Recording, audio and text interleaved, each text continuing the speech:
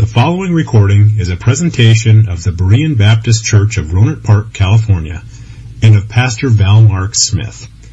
We are an independent Baptist congregation committed to the accurate presentation of the historical doctrines of the faith. We welcome your visit to our services anytime here in the Rohnert Park area. Let's open our Bibles. I'm going to begin at Romans chapter 11, so if you'd like to go there, Romans chapter 11. But let's look at Romans chapter 11, and we're going to begin there. Verse 33. We read here, "Oh, the depth of the riches, both of the wisdom and knowledge of God. How unsearchable are His judgments, and His ways past finding out." Let's pray before we go any further. Father, thank you for this time. You are the reason we're here, Lord.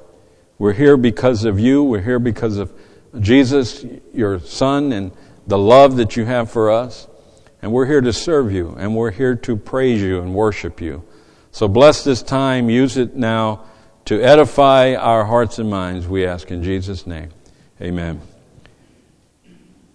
I've gone through 11 attributes of God, and I'm not going to go through all of them again. We're just going to begin today with number 12, and that is that God is inscrutable. Inscrutable. If you don't know how to spell that, it's inscrutable. Okay. God is inscrutable. We just read from Romans chapter 11:33. The author of Romans states how unsearchable are God's judgments and His ways past finding out. To be inscrutable means not to be easily or readily investigated, interpreted, or understood. We know what we know of God, we find in His Word. And this is the only revelation that you and I have of God. And we know this testimony, and we know this witness is true because of the indwelling Spirit in our hearts. The Spirit confirms these truths to us. But if it is not revealed to us in the Word of God, then we cannot know if it's fact or not. But we do know God, do we not? We do know the Lord, and we do know His attributes, and we do know the things about God because they are revealed to us in the written Word of God.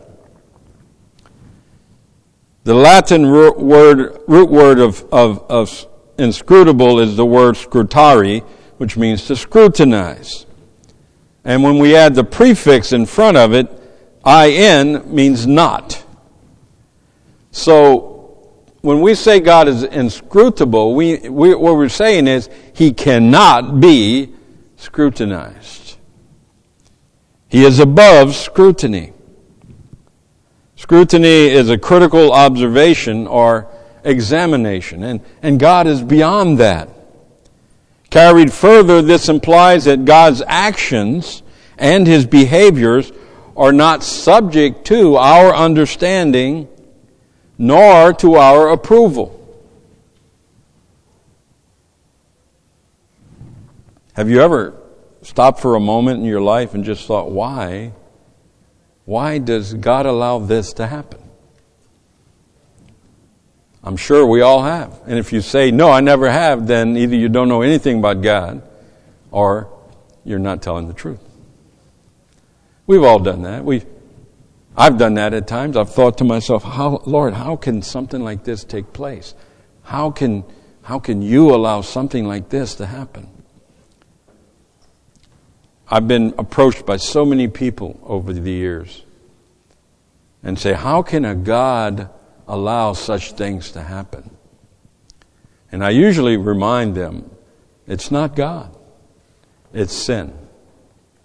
Bad things happen on this earth because of sin and the curse of sin and the results of sin.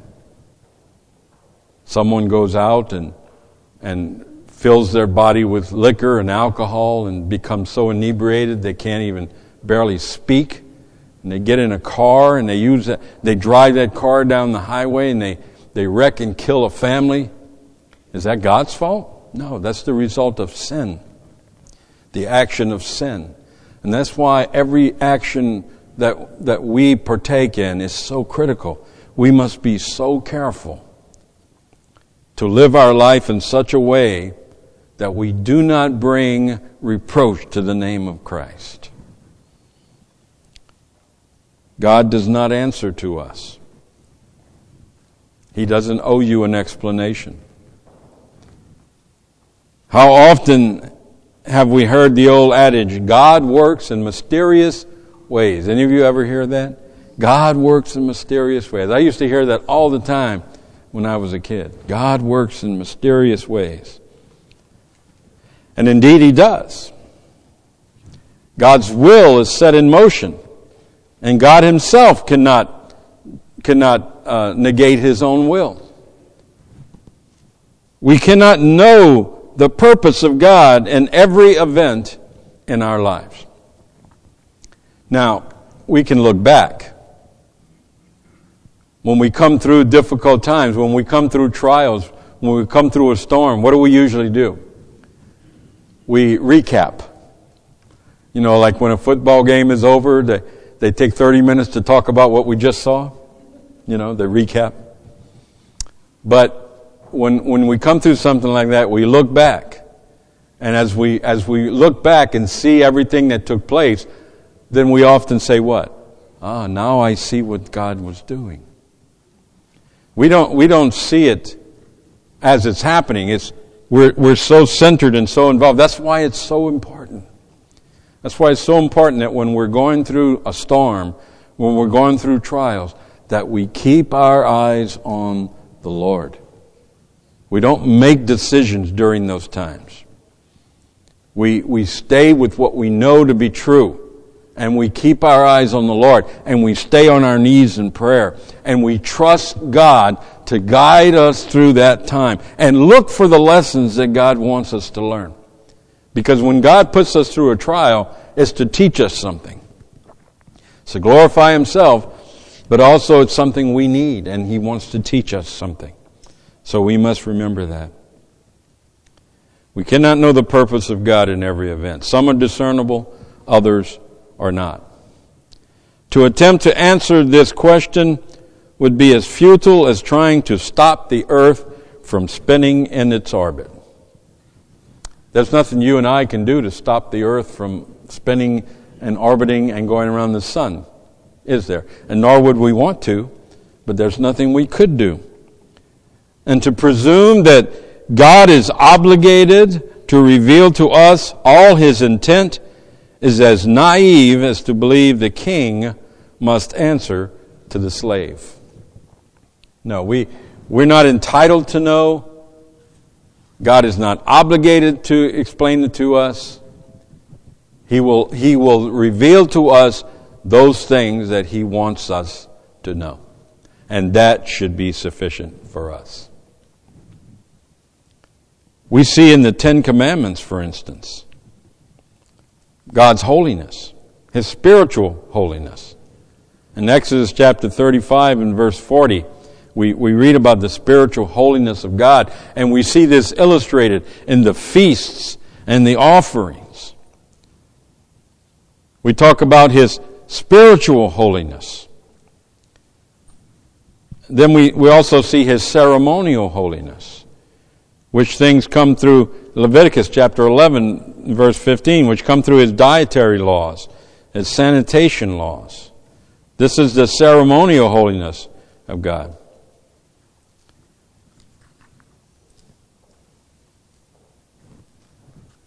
I'm not sure I'm on my schedule here. Let me look at something here real quick. Yeah, I'm all right. So we see God's He's inscrutable. He's undiscernible in His holiness. Then, secondly, letter B, His details concerning objects of worship. He's unscrutable in those things. The tabernacle. All the details in His worship. We see that in His personal visions. I'm not sure I'm on the right spot, am I? No. I printed this thing and I think it printed up wrong. I'm off my notes. Okay, God is inscrutable. Here we go. I got to jump all the way over here. All right. So forget everything I just said. And we're gonna back up to my last statement before I got off page, was that to presume that God is obligated to reveal His intent to us is totally out of the expectation. No other event in the Bible better illustrates this than the test of Abraham, as told in Genesis chapter 22. Let's turn there, if you would. Turn with me to Genesis chapter 22.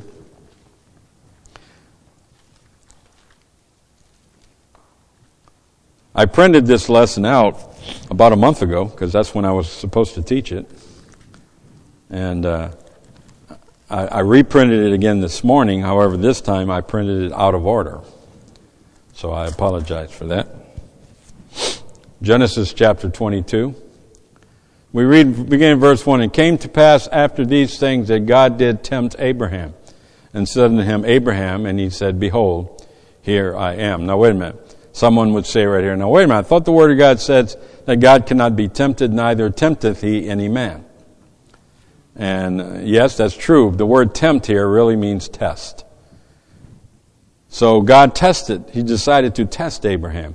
And He said, "Take now thy son, thine only son Isaac, whom thou lovest, and get thee into the land of Moriah, and offer him there for a burnt offering upon one of the mountains which I will tell thee of."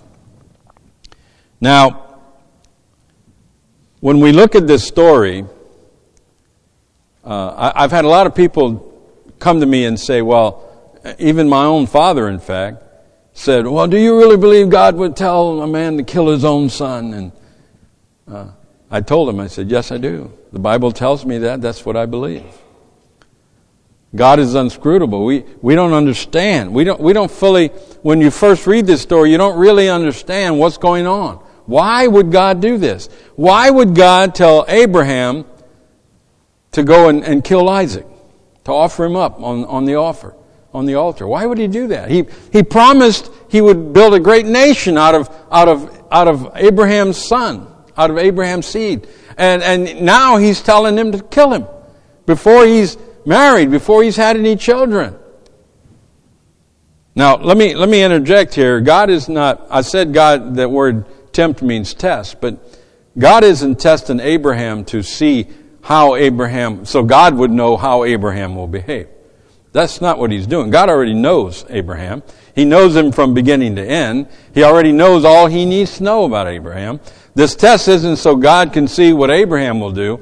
This trial, this test is to show Abraham what Abraham must be.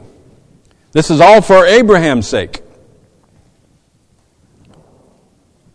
And in this time, in this trial, in all of these events, Abraham did not question the will of God. I want you to notice that firstly. Now we're on track. Now you can start writing. Abraham did not question the will of God. In verse 3 we see it says, "And Abraham rose up late the next day." Is that what it says? For some of us, that's what it would say. You know, some of us who like to sleep in till 10:30, 11, 12, 1 o'clock. No, it says Abraham rose up early in the morning and saddled his ass and took 2 of his young men with him and Isaac his son and clave the wood for the burnt offering and rose up and went unto the place of which God had told him. Abraham didn't question God. He just obeyed Him. God told Abraham, "Take thy son Isaac and take him to the place that I will show you, and there you offer him up to me as a sacrifice." Isn't that what it said? Verse 2. "Take now thy son, thy only son Isaac, whom thou lovest, and get thee into the land of Moriah, and offer him there for a burnt offering upon one of the mountains which I will tell thee of." Now, I got to be honest with you. I don't know if I could have done that. I don't know that if the Lord came to me and said, "Take your son and sacrifice him unto me," I don't know. I hope I would, but I'm not sure I would. But Abraham, who's known as the father of the faithful, he didn't question God's will. And you know, sometimes that's what we have to do. You would now because you have the example. Yes, we know that. Yes, but we're not to question God's will.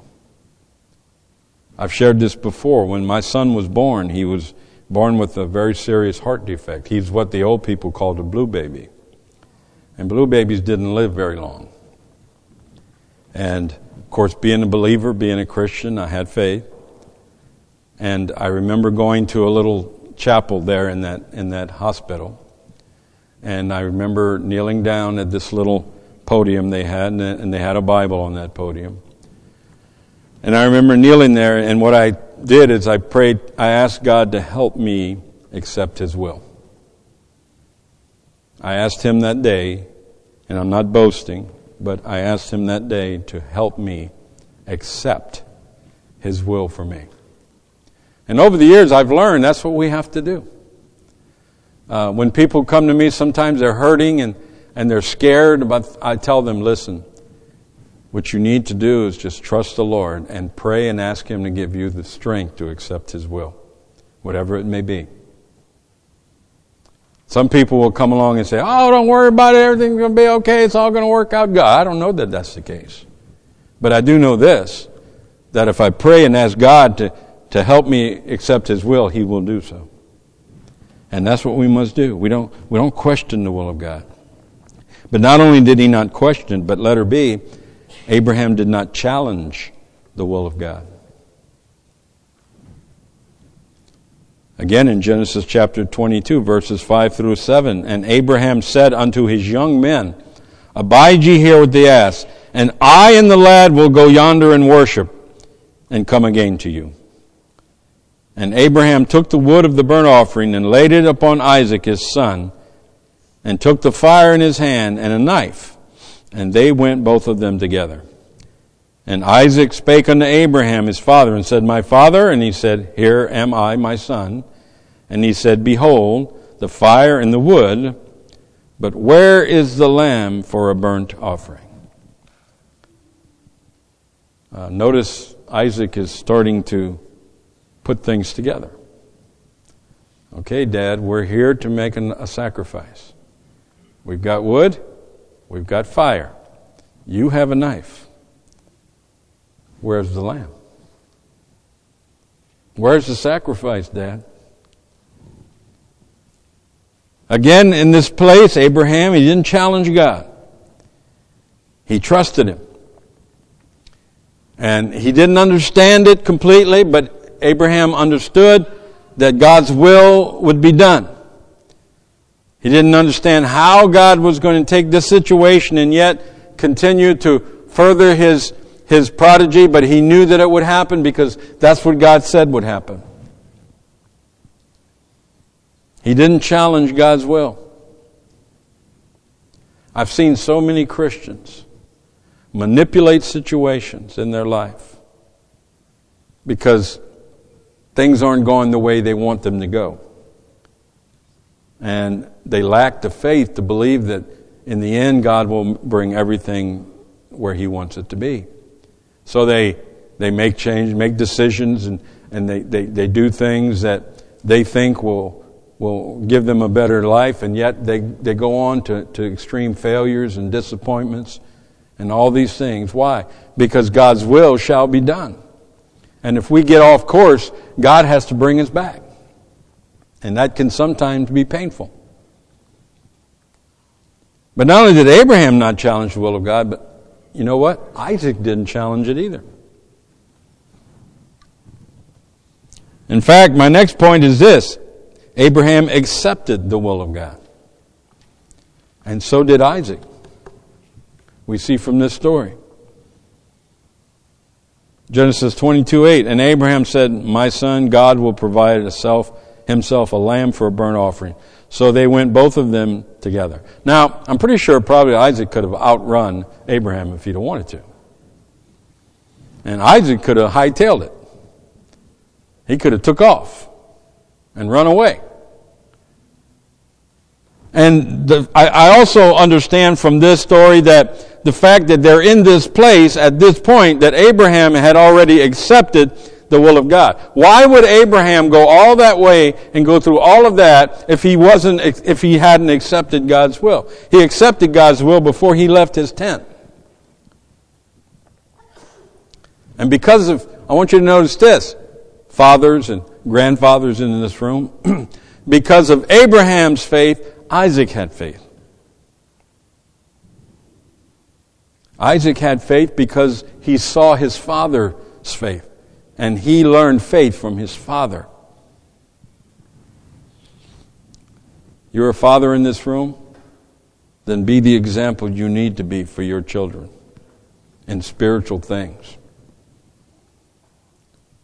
You're a grandfather in this room, as I am. Be that example. I tell my children, my youngest is 33. Will be 33 on Thursday. I tell my children all the time, you're still my kids. Doesn't matter how old you get to be. You're still my kids. And you're still going to answer to me. Absolutely. Abraham accepted the will of God. He didn't question God's will. When God's will came to him, he didn't question it. He didn't challenge it. He accepted it. And you and I, if we learn this lesson, if we learn in our life when the Lord's will comes before us, even though it may be unpleasant, even though we may not understand it, if we just learn to accept it and to follow the guidance of God's Holy Spirit in our life, everything's going to be fine.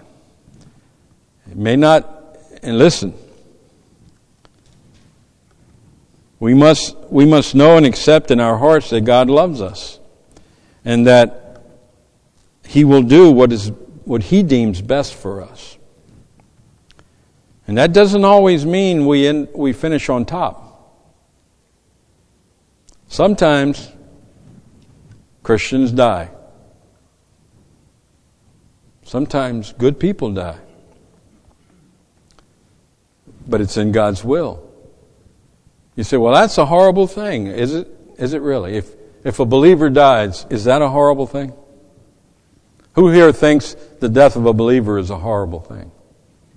No, it's not. Matter of fact, the Bible says there's rejoicing in heaven over one saint that dies. No, it's not a tragic thing. It's a glorious thing. And when you as a believer get to the point in your life where you understand, for me to live as Christ and to die as gain, then you live so much more of a happy life, a fulfilling life. We must trust God and not our own understanding. Proverbs chapter 3, verses 5 and 6. Trust in the Lord with all thine heart, and lean not unto thine own understanding. In all thy ways acknowledge Him, and He shall direct thy paths. God is above scrutiny. His will is sovereign. His purposes are supreme. So God is inscrutable. But then next, number 13 on your study sheets, is this. God is holy. God is holy. In Psalm 99 we read, Exalt the Lord our God and worship at His holy hill, for the Lord our God is holy.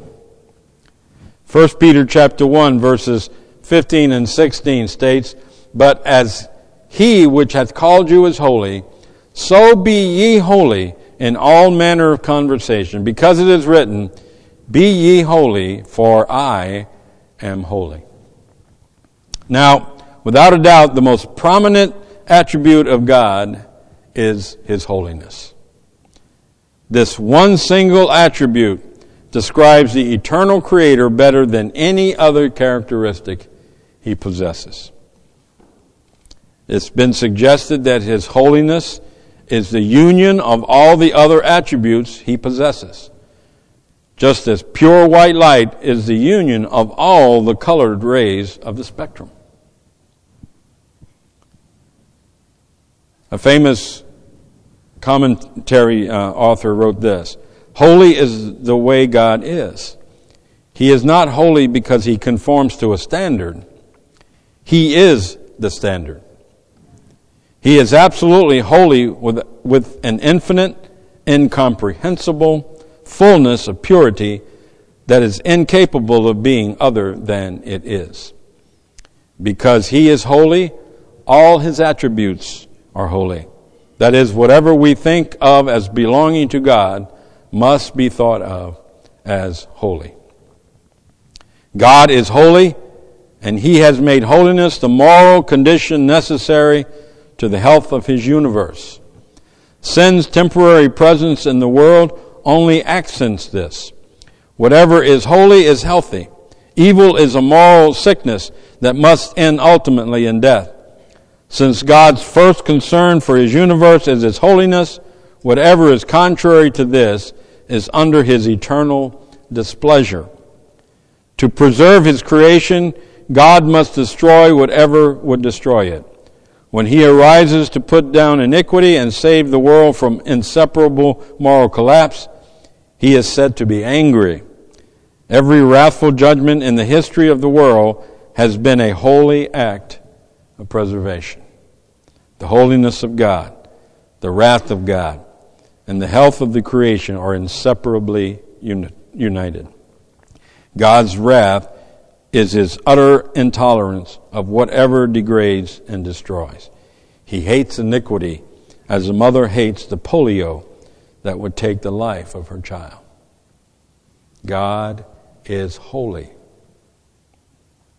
And because we dwell, or he dwells in us, we too are holy.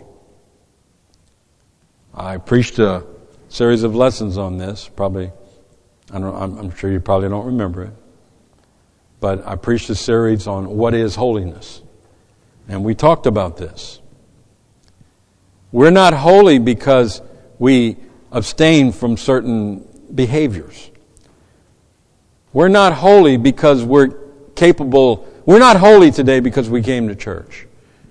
We're not holy today because we can dress a certain way or anything like that. We're not holy because we don't drink or we don't smoke or we don't, I don't remember what the old saying is. I don't smoke and I don't drink and I don't know. Anyway. But we're not holy because we abstain from those things. We're already holy. The moment I was redeemed by my Savior's blood, I was made holy in the sight of God. Not me, but he which dwelleth in me. That nature that I received upon salvation, which is the Son of God, that nature that, remember the Bible says that we were given a new nature. That is holy. And that is what is in us. When God looks at me, He sees the righteousness and holiness of who? Me? Of Christ.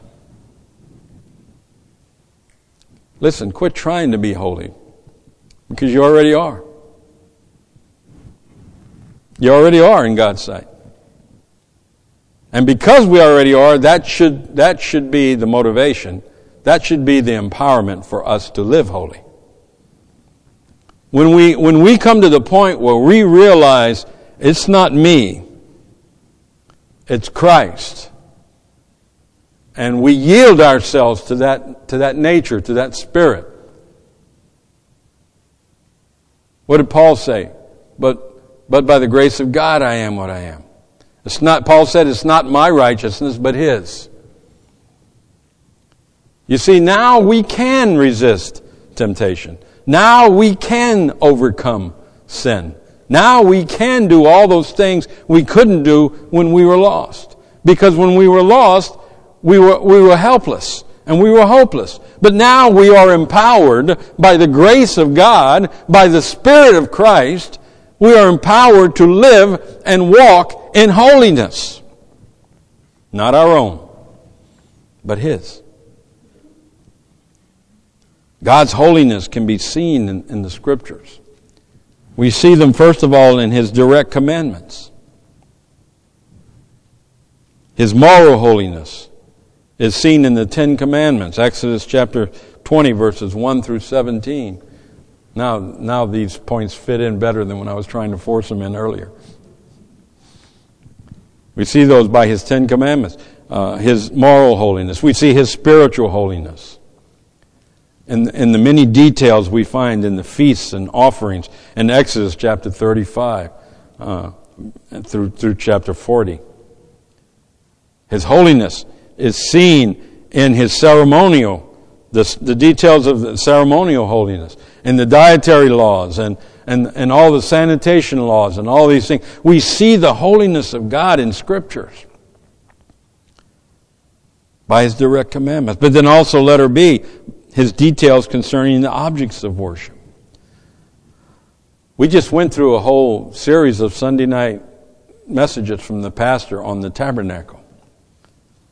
And there is so much detail, isn't there, found in Scripture over the tabernacle?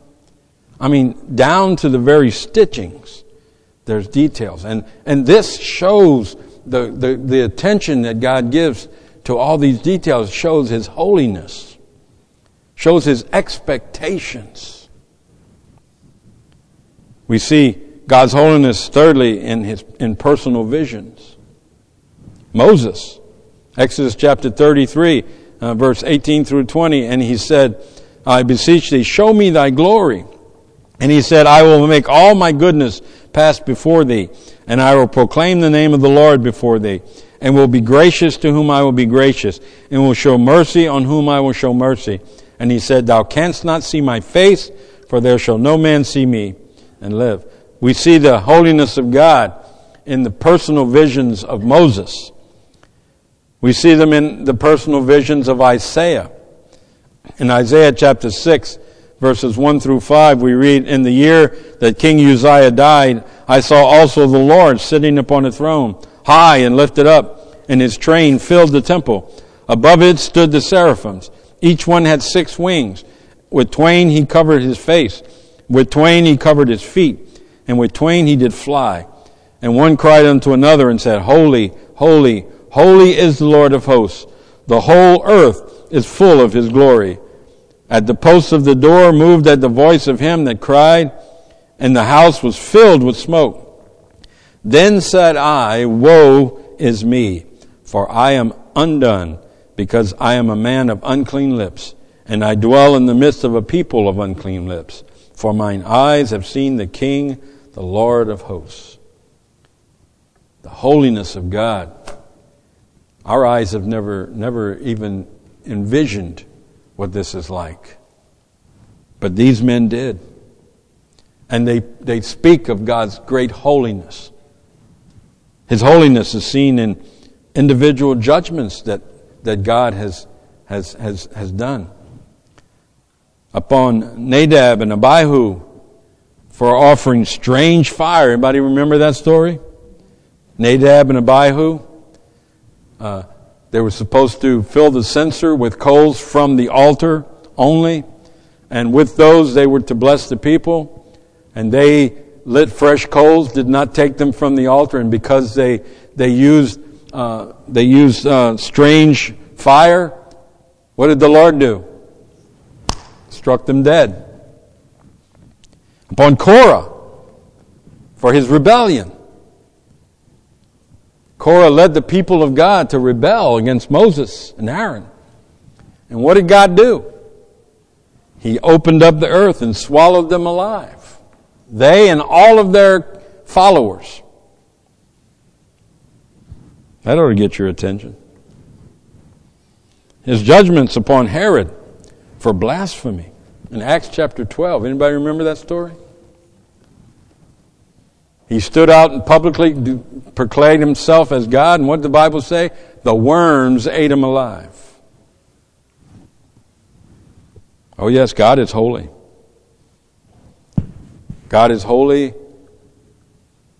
And you and I are commanded to be holy. But how can we be? We can be by the Spirit which lives within us. We are holy. And I've said it earlier. People are trying to live holy lives. Well, stop trying and start living it, because God has made you holy. Therefore, walk in His righteousness and live in His holiness. All right, folks. Well, this was a bit of a disjointed lesson. I'm sorry. I went all directions, but I hope the Lord was able to use this in some way to bless you today. We're going to start our service in 10 minutes. So thank you for being here this morning, and you are dismissed. Thank you for listening to this presentation of the Berean Baptist Church of Rohnert Park, California. If you would like further information about our church, please feel free to call us at area code 707-584-7275 or write to us at Berean Baptist Church, 6298 Country Club Drive, Rohnert Park, California, 94928. Additionally, you may visit us on the World Wide Web at www.bbaptist.org.